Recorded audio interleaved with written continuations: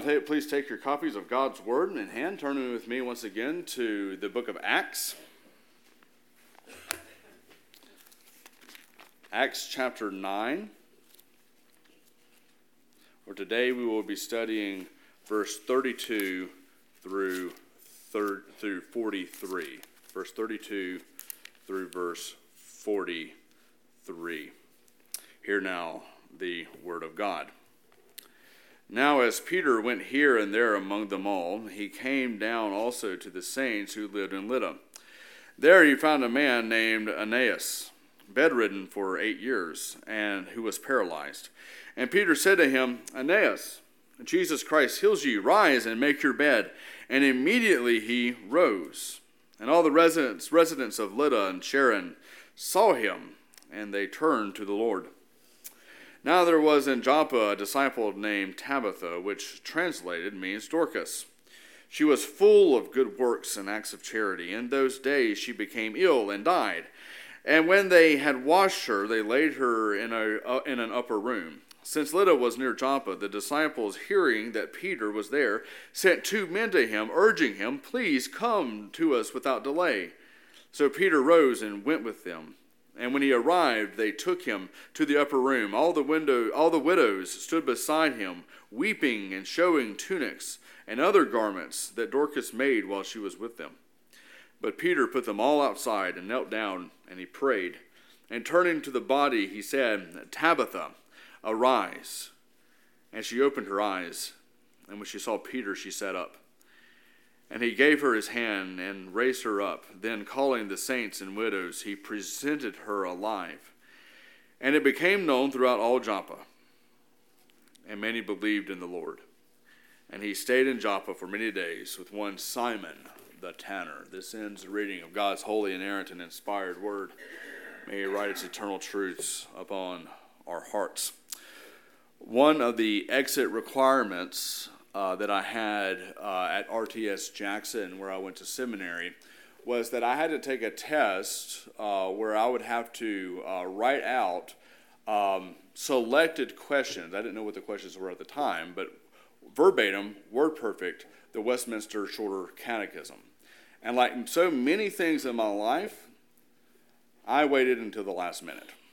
I should have started studying about a year before. I probably started studying about 2 weeks before. Now, as you can tell, because I'm standing here, I passed. But I would like to think that there was probably a fair amount of grace in the grading, I guess you can say. There were more than a few answers that I gave that they could not have possibly have been word perfect. But nonetheless, I passed. But there's one saving grace in the Westminster Shorter Catechism. One question and answer that I think very few of us would have any trouble reciting. And I would also assume that many of us would have very little trouble ever actually memorizing it. And that is Westminster Shorter Catechism, question 1. What is the chief end of man? The chief end of man is to glorify God and to enjoy him forever.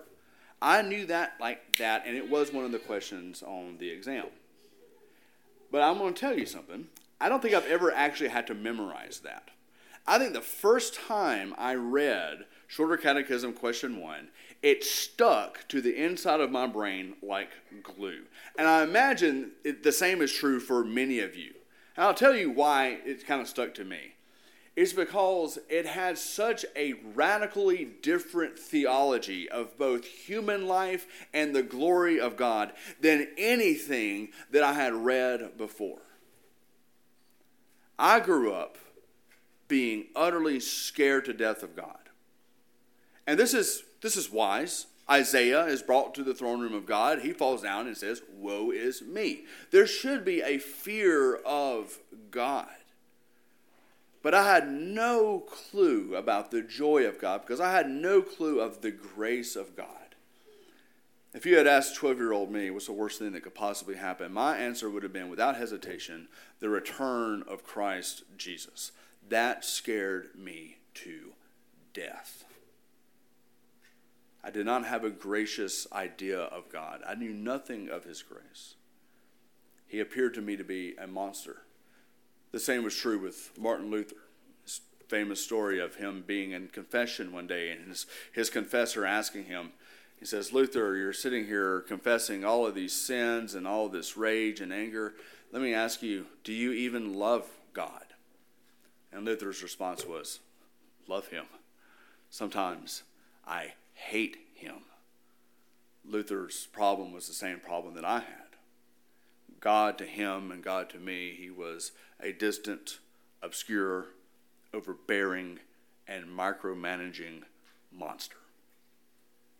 But then you come to Westminster Shorter Catechism, question 1, and you see that his glory is not simply in the condemnation of sinners, but his chief glory is found in his saving of sinners through his Son, the Lord Jesus Christ, and then bringing them to a point where he doesn't just stamp them with his name and stamp them with his salvation, but when he brings them to a point where they enjoy his glory, which is found in their salvation.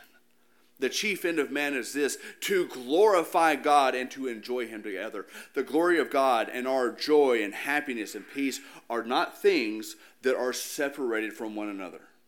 When God is glorified, his people will enjoy that. God's glory is not separated from our enjoyment. The Christian is one who has joy when God is glorified, and our God is one who is glorified when we enjoy him. And because of that, he works in us by his grace to bring us to a point of enjoying him. That's also part of his glory, our enjoyment and him bringing us to enjoy him. We enjoy Christ. We enjoy God by grace and by grace alone. And this is exactly what I want us to see in our text today. God's grace working to bring us to enjoy him. We will see this theme in two places. First, in the healing of Aeneas, we will see the grace of God bring us to enjoy our communion with him. And then secondly, in the story of the resurrection of Tabitha, we will see the grace of God bring us to enjoy living for him, communion with him and living for him. Let's begin by looking at our communion with God through the healing of Aeneas. Aeneas is a fitting name for someone who has lived the last 8 years of life as Aeneas. The word comes from Greek mythology, a story of the Greek goddess Aphrodite becoming jealous of the power of Zeus and causing him to fall in love with mortal women. Zeus figures out that Aphrodite has done this, and so he turns around and does the same thing to her. He causes her to fall in love with a mortal man, a cattle farmer, and she has a son by this cattle farmer, but when the child is born, she weeps and she mourns because the son is not like her, being immortal. Her son takes after her husband, the cattle farmer. He was born a mortal. Gods are not supposed to give birth to sons who die, but she had. He is going to lose his life, and so she names him Aeneas, which means terrible grief. What a fitting name for a man who had lived the last 8 years of his life, apparently being a quadriplegic, being bedridden for 8 years, incapable of leaving his bed. Being a quadriplegic today is very, very difficult. Being one in the first century was torture, totally dependent on everyone, being given over to bed sores and pains, being stuck in your bed. But then one day, Peter comes on the scene. Luke tells us in verse 32 that he's been going here and there. In verse 31, he tells us where he's been going, where the here and there actually is. He's been going through Judea and Galilee and Samaria, but now he comes to Lydda, which is about 25 miles northwest of Jerusalem. Luke does not tell us how Peter came to meet Aeneas, but what is abundantly clear is that when Peter sees the poor man, Peter puts on a likeness to Christ. Christ was a man who was known whenever he saw people who were oppressed by demons, oppressed by sickness, oppressed by paralysis, where he has compassion upon them. Peter, who was a disciple of Jesus in his life, he knew what this was like, and he takes this likeness upon him, and he has compassion for Aeneas. And just like Jesus before him, he wants to show him some mercy, some kindness, and some charity. But something that you'll notice here is that, unlike Jesus, Peter actually doesn't heal Aeneas. What does he say in verse 34? Aeneas, Jesus Christ heals you. Peter did not heal Aeneas by any worth in himself. There was no piety in Peter that allowed him to be able to do this. It was not any power that came from Peter that allowed him to do this. Peter understands that the power and the compassion that he feels for Aeneas are both his in Jesus Christ. What he feels is the compassion of Christ that dwells within him. He understands that the power to heal does not rest in him or even in his title of being an apostle, but the power to heal the paralyzed man rests squarely with the Lord Jesus Christ. And this is why he says Jesus Christ heals you, and why he will bow down and he will pray before he raises Tabitha from the grave. This is the work of Jesus. The glory of Christ is shown in these short verses to be compassion for the weak and in his power to save. When we hear of Christ saving us, we often think of him saving us from our sins, and that's well and good. He does save us from our sins. But he also saves us from the reign of sin. He causes us to die to our sins and to be resurrected with him in righteousness. But he goes even beyond that. He saves us from our sins. He saves us from the dominion of sins, but he also saves us from the effects of sin. Death, sickness, sorrow, heartbreak, misery, all the pains of this world. You see, the healing of this man is a foretaste of the new heavens and the new earth, where Christ will come and he will reign visibly. He will publicly declare that he has saved us from our sins, that he has removed them as far as the east is from the west, that we are as righteous as he is because he gives us his righteousness as a free gift of grace. And then what will he do? He will wipe every tear from every eye. There will be no more sickness. There will be no more death. They will be thrown into the pit, and he will reign with us in joy and in light. But right now, where we sit, when we pray that we would have healing, just like Aeneas has, he does not always answer this in the affirmative. Sometimes it is the gracious will of God to make his power known through us remaining weak. But there is a prayer that he never, ever, ever says no to. And that is the request to, Lord, save me, a sinner. And this is the greatest glory of Christ. The glory that shines through his cross is the glory that will shine for eternity. The glory of his saints' salvation through his blood. This is why Christ in Revelation 5 is described to John as being the Lion of the tribe of Judah, the one who sits enthroned, who reigns with a scepter.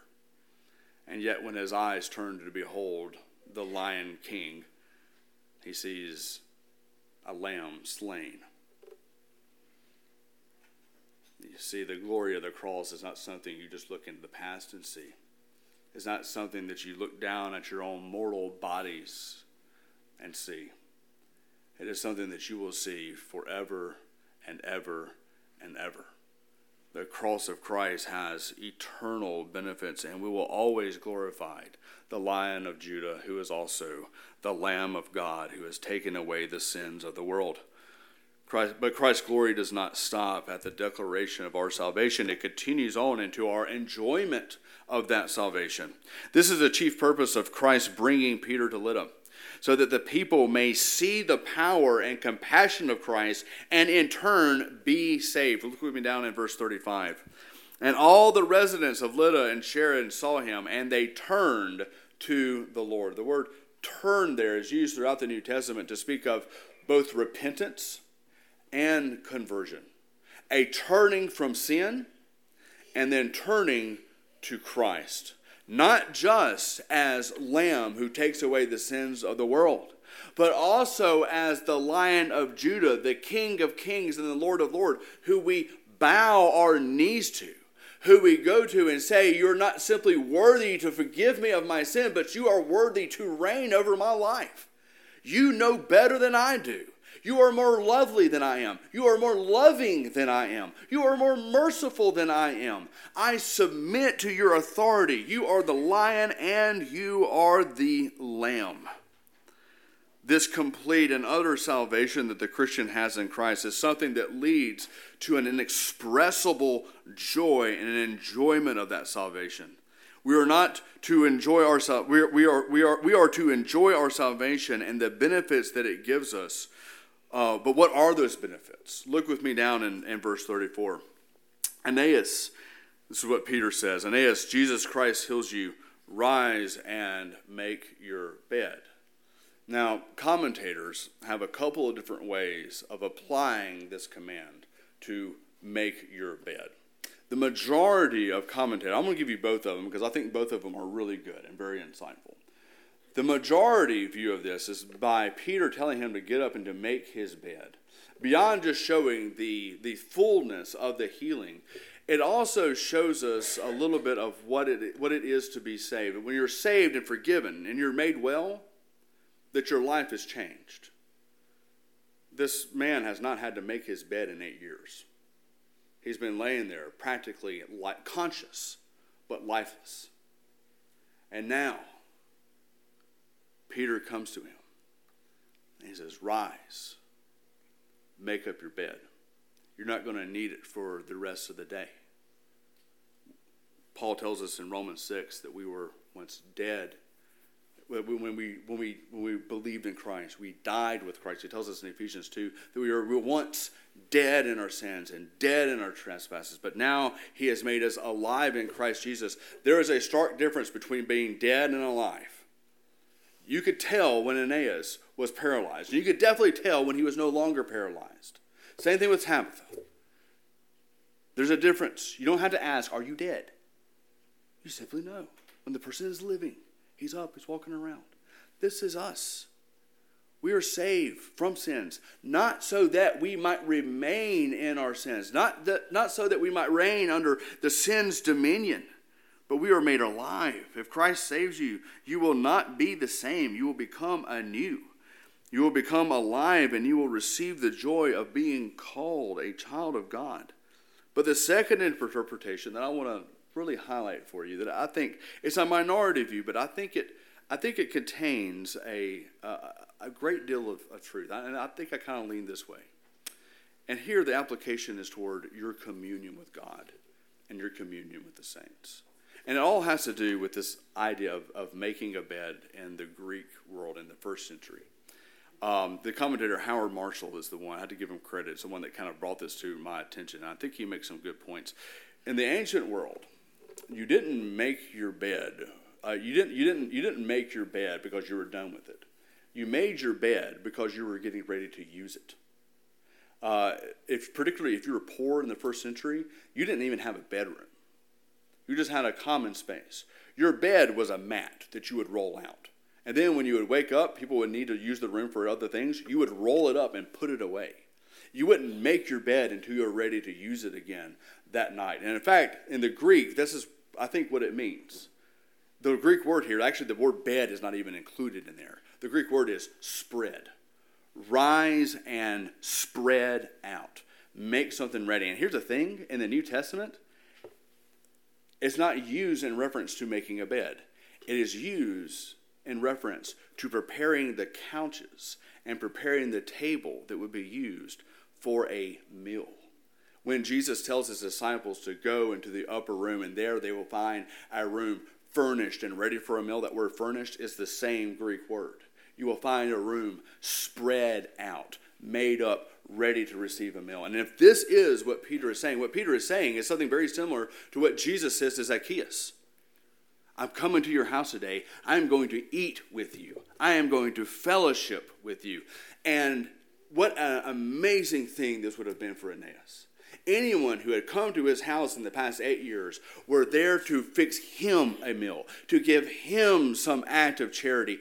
And now, the apostle Peter, the one who walked with Christ, the servant of Christ, the great healer and miracle worker, is saying, rise, ready a table. I am eating with you today. I am going to fellowship with you. What a beautiful picture of our salvation. Does this not ring clear of the story of David and Mephibosheth? If you're not familiar with that story, Mephibosheth was the grandson of Saul and the son of Saul's son, Jonathan. Saul was an evil king. He wanted to kill David. And when David becomes king, Mephibosheth realizes what this means to him. I'm a relative of the former king. I'm going to die. And so he runs away from David. But David finds him. And by the way, he's also lame. Mephibosheth is lame, not quite as bad as Aeneas, but he is still lame. David finds him. He brings him into the palace, not to condemn him, not to execute him, but he brings him into his palace and says, Mephibosheth, my table is your table. You will dwell in my house. You will eat my food. You will eat my food with me. Because I loved your father. Because I loved Jonathan. I am now giving you that love. I can't give the love to Jonathan, but I can give it to you. And Mephibosheth becomes the adopted son of the king. The same is true for us. We are saved from sin, not to remain in sin, but to remain at the table that has been furnished for us by Jesus Christ. You who were once enemies have been made friends. This is one place where there's a parallel between how we do it in the South and how they did it in the first century. Who sits at your table? Family. When you invite someone over to your house, someone from church, you're saying, right now, we don't have any blood relation, but right now, you're my family. The Lord has gone before us to prepare a place for us in the house of God, and that place is a table. And I think that's what Peter is communicating to Aeneas. Aeneas, you get your legs back. That's fine and good. But there is a place that is prepared for you. I'm coming to eat with you. You have a new family. And I am part of it. And we're all one in Christ Jesus. And so we have communion and fellowship with God because we have received the grace of his Son's precious and saving work. But that fellowship that we have with God is not relegated to the fellowship meal. It moves on into our daily lives where we live before the face of God, coram Deo. And this is our second and last point. God's grace brings us to enjoy living for him. You see, we commune with him. We are always before his face. That means our lives are lived before his face. So now when you turn your attention in your Bibles to the story of the resurrection of Tabitha, and you kind of just read through it, and as I read through it, maybe you started getting a little bit of deja vu, particularly if you've been kind of rooted in the Old Testament. You might be saying, a lot of this sounds familiar. Well, where do I know, where have I heard this before? We've heard it really in two places. You've heard it in 2 Kings chapter 4. The story of Elisha's resurrecting of the Shunammite woman's son. And you've also read about it in Mark 5, when Jesus raises the daughter of Jairus from the dead. And if you're not familiar with the story of Elisha and the Shunammite woman, Elisha was a traveling prophet. He traveled a lot. And his journeys took him by the Shunammite woman in her husband's house pretty often. She was a wealthy woman. She had a lot of means. And she says, here's a man of God. I'm going to help him. And so she brings him into her home and she feeds him. And he eats at her table with her husband and with her family. But then she decides that's not quite enough. And so she builds an apartment for him above her house. And now whenever he's traveling, she would invite him in to come and stay and to rest. And she even put in like a little table and a desk so that he could do some of the work of the prophet there at her house. And Elisha is overcome with generosity for what she's done for him. And so she goes to her and says, is there anything I can do for you? Can I put in a good word for you with the king? Can I maybe put in a good word for you with the captain of the guard? And she says, like, I'm wealthy. I live amongst my kin. I don't need anything. I'm good. I don't need anything. But this isn't enough for Elijah. He's got to do something. And so he sends his servant to basically kind of spy on her. Tell me something that she doesn't have that she needs. And he comes back to her and he says, like, well, she's got everything except for one thing. She doesn't have a son. And she's up there in age. It's very similar to Abraham and Sarah. And so Elijah goes to her and says, I'm going to return to you about this time next year, and you're going to have a son. And she can't believe it. She says, yes, yes. She says, don't lie to me. Don't lie to me. Don't get my hopes up. But sure enough, the next year he comes back and she has a son. But tragically, when the boy is very young, he's in the field with his father and don't know what it is, heat stroke or something like that. He is struck with an awful headache. He is brought back to his mother. She takes him in her lap, and he dies. And this is where you see the similarities between Tabitha and the Shunammite woman's son. The Shunammite woman sends for Elijah that her son might be healed. And just as the saints in Joppa send for Peter, the Shunammite woman keeps her son's body in the upper room, in the upper apartment that she had made for Elisha, while the saints in Joppa keep the body of Tabitha in the upper room of her home. Elisha puts everyone out of his house before he resurrects the boy from the dead. So does Peter. Elisha prays that the Lord will work, and so does Peter, showing once again that it is the power of Christ working through his servants that saves. Elisha did not have the power. Peter did not have the power. It is God who has the power. But Elisha is not the only parallel that we see. We also see it with Jesus in Mark chapter 5 when he resurrects the daughter of Jairus from the dead. And you see the parallels again. While Jesus is on the way, servants come to tell him that Jairus' daughter has died. The Joppan saints do the same thing, telling Peter that Tabitha has died. With the exception of Jairus and his wife, Jesus puts everyone outside of the home and resurrects his daughter. Peter does the same thing. And there is even a striking similarity in the language. You might have called in Acts chapter 9, when Jesus is going to raise her from the dead, he says, Tabitha, arise. When Jesus raises the daughter of Jairus, he says, little girl, arise. And what's funny is that Mark gives us the Aramaic there. It is Talitha Kumi. And Acts 9, it would be Tabitha Kumi. It's a one-letter difference. Why would the Holy Spirit, over about a 900-year stretch of time, draw these fine lines of parallel between Elisha, Jesus, and then Peter? I'll let the commentator Dennis Johnson tell you. The mystery that is foreshadowed by Elisha is a revelation that Peter echoed. Jesus Christ stands at the center of history as both the resurrection and the life. If you read Mark 5, you will notice that Jesus does not pray. That's one difference. Elisha prays. Peter prays. Jesus does not. Why?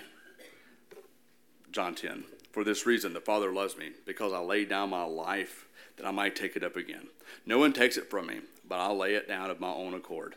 I have authority to lay it down, and I have authority to take it up again. This charge I have received from my Father. He had the authority to raise himself from the dead. He had the authority to raise the daughter of Jairus from the dead. And he has the authority to raise you from the dead.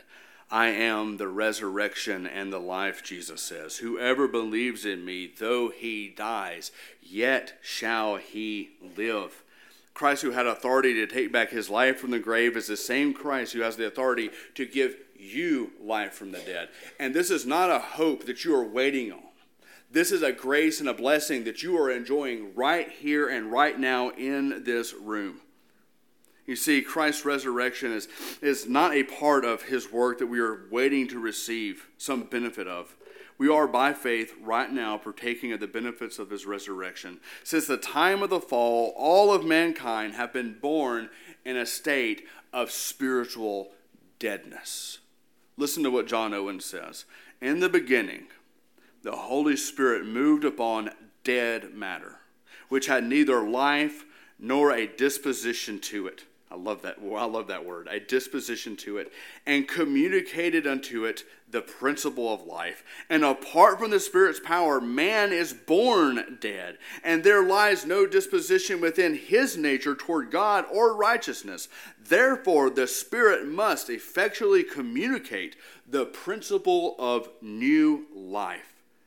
The effectual power of this new life rests in the Holy Spirit, but the foundation of it is the resurrection of the Son of God, who brought life and immortality to light through the gospel. It is the power belongs to the Holy Spirit, but the foundation of it is when Christ came out of the tomb and walked alive amongst his people. That is the foundation of our resurrection, and we have it right here and right now by faith. You do not believe accidentally. You are a new person. You are raised from the dead. Our righteousness is a product of the Spirit bringing the life of Christ into our mortal bodies. We live for God because we have been made alive through Christ's resurrection. We are not so unlike Tabitha. We are not so unlike the Shunammite woman's son. This looks different for different people. This newness of life. Some of us are like Paul. It's very radical. It's very immediate. The works and the service that we do are loud, big, boisterous, big things. That's the minority. The majority of our service, the majority of our newness lives takes on a more subtle character. Tabitha is a wonderful example of this. She was a woman who was full of grace, full of good works, full of charity. But look with me down in verse 39, where Luke is going to specify what her good works were. So Peter rose and went with them. And when he arrived, they took him to the upper room. All the widows stood beside him, weeping and showing tunics and other garments that Dorcas made while she was with them. Tunics. That's underwear. An undergarment worn against the skin. And look at how the people loved her. You see, this is what I told the children down here. In the kingdom of God, there is no such thing as small services. Even the smallest service that you can offer is sanctified by the blood of Jesus Christ, and it is a pleasing aroma to the holy, holy God and creator of the heavens and the earth. That is an incredible thing. Even if it's just being a seamstress. She's not an apostle. She's not a prophet. She's not a tongue speaker. She's not a miracle worker. She sewed. And yet look at the effect that it had in people's lives. And the same is true for us today. Churches across the world, people doing small services for a big God who sanctifies them. Like my kids have lots of stuffed animals, but there's two things that they love more than anything, and that's their blankets. Those blankets didn't come from a department store. They were sewn by a little Korean lady named Inyeon, who whenever there was an announcement of a birth, she would get out her needle and thread, and she would knit little blankets because she loved her brothers and sisters in Christ, and she loved those covenant children that were born to them. My children love those blankets. That has been such a blessing in our lives. And the same is true here. It's not just Westminster. It's the same is true here. Some of us, we bake sweets. And we bring them to people in need, like Pam. Some of us, we just know where the fish bite. And so we go and we take the youth and we bring them to them, like Roger. Some of us, we cook, we clean, we serve, like Barb and Bob. I mentioned yesterday at the funeral service, there's going to be a Bob-shaped hole in this church. That was a small service. I mean, washing a dish. I remember, like, we had the elders over for a session Christmas party, and we're all fellowshipping and having a good time, and then we turn around to do the dirty work of washing the dishes and the pots and pans, and they're all done. I don't know how long Bob and Barb had been in there doing that, but that blessed us. We were planning to stay up all night cleaning up, and we didn't have to. What a blessing that was to us. There are no such things as small services in the kingdom of God, because all service is sanctified and used by Jesus Christ for the salvation and hope of his people. And so maybe you're asking, what little service can I offer? It's easy. It's easy. Ask yourself, what do I enjoy doing? Secondly, ask yourself, is it good? Thirdly, test its goodness according to the word of God. And if it is good, fourth, do it for somebody to the glory of God. You might like cutting grass. Cut grass for somebody. You might like cleaning up dishes. I hate doing dishes. You might like doing dishes. Do dishes. Do something for somebody else for the glory of God. It is that easy. We have the tendency to sit back and wait. Well, God, if he's going to do something through me, it's got to be big. It's got to be big. Look at Tabitha. She made tunics. Be faithful with the gifts that you have, and God will bless you immensely. And he will bless his church immensely. God's glory is for you to enjoy him, to enjoy worshiping him, knowing him, communing with him, and to also enjoy living for him. I am so often slow to do this in my own life, but this is my solace. God is not only glorified by my enjoyment of him, he is also glorified by his causing me to enjoy him. So may his grace heal us as it healed Aeneas. May his grace resurrect us as it resurrected Tabitha, and may his grace bring him glory by bringing us to enjoy him forever. Our Heavenly Father, we love you so much, and it is so incredible that as big as you are, that you would do such big things through such little people with such little gifts. But Father, your power is made manifest in weakness. Your sovereignty is made manifest in your son's service. And so, Father, make us become more like your son. May no service, may no gift, may no enjoyment be so small that we cannot share it with God's people and our big God. Father, would you do this for us and make us like Christ? In Jesus' name we pray. Amen.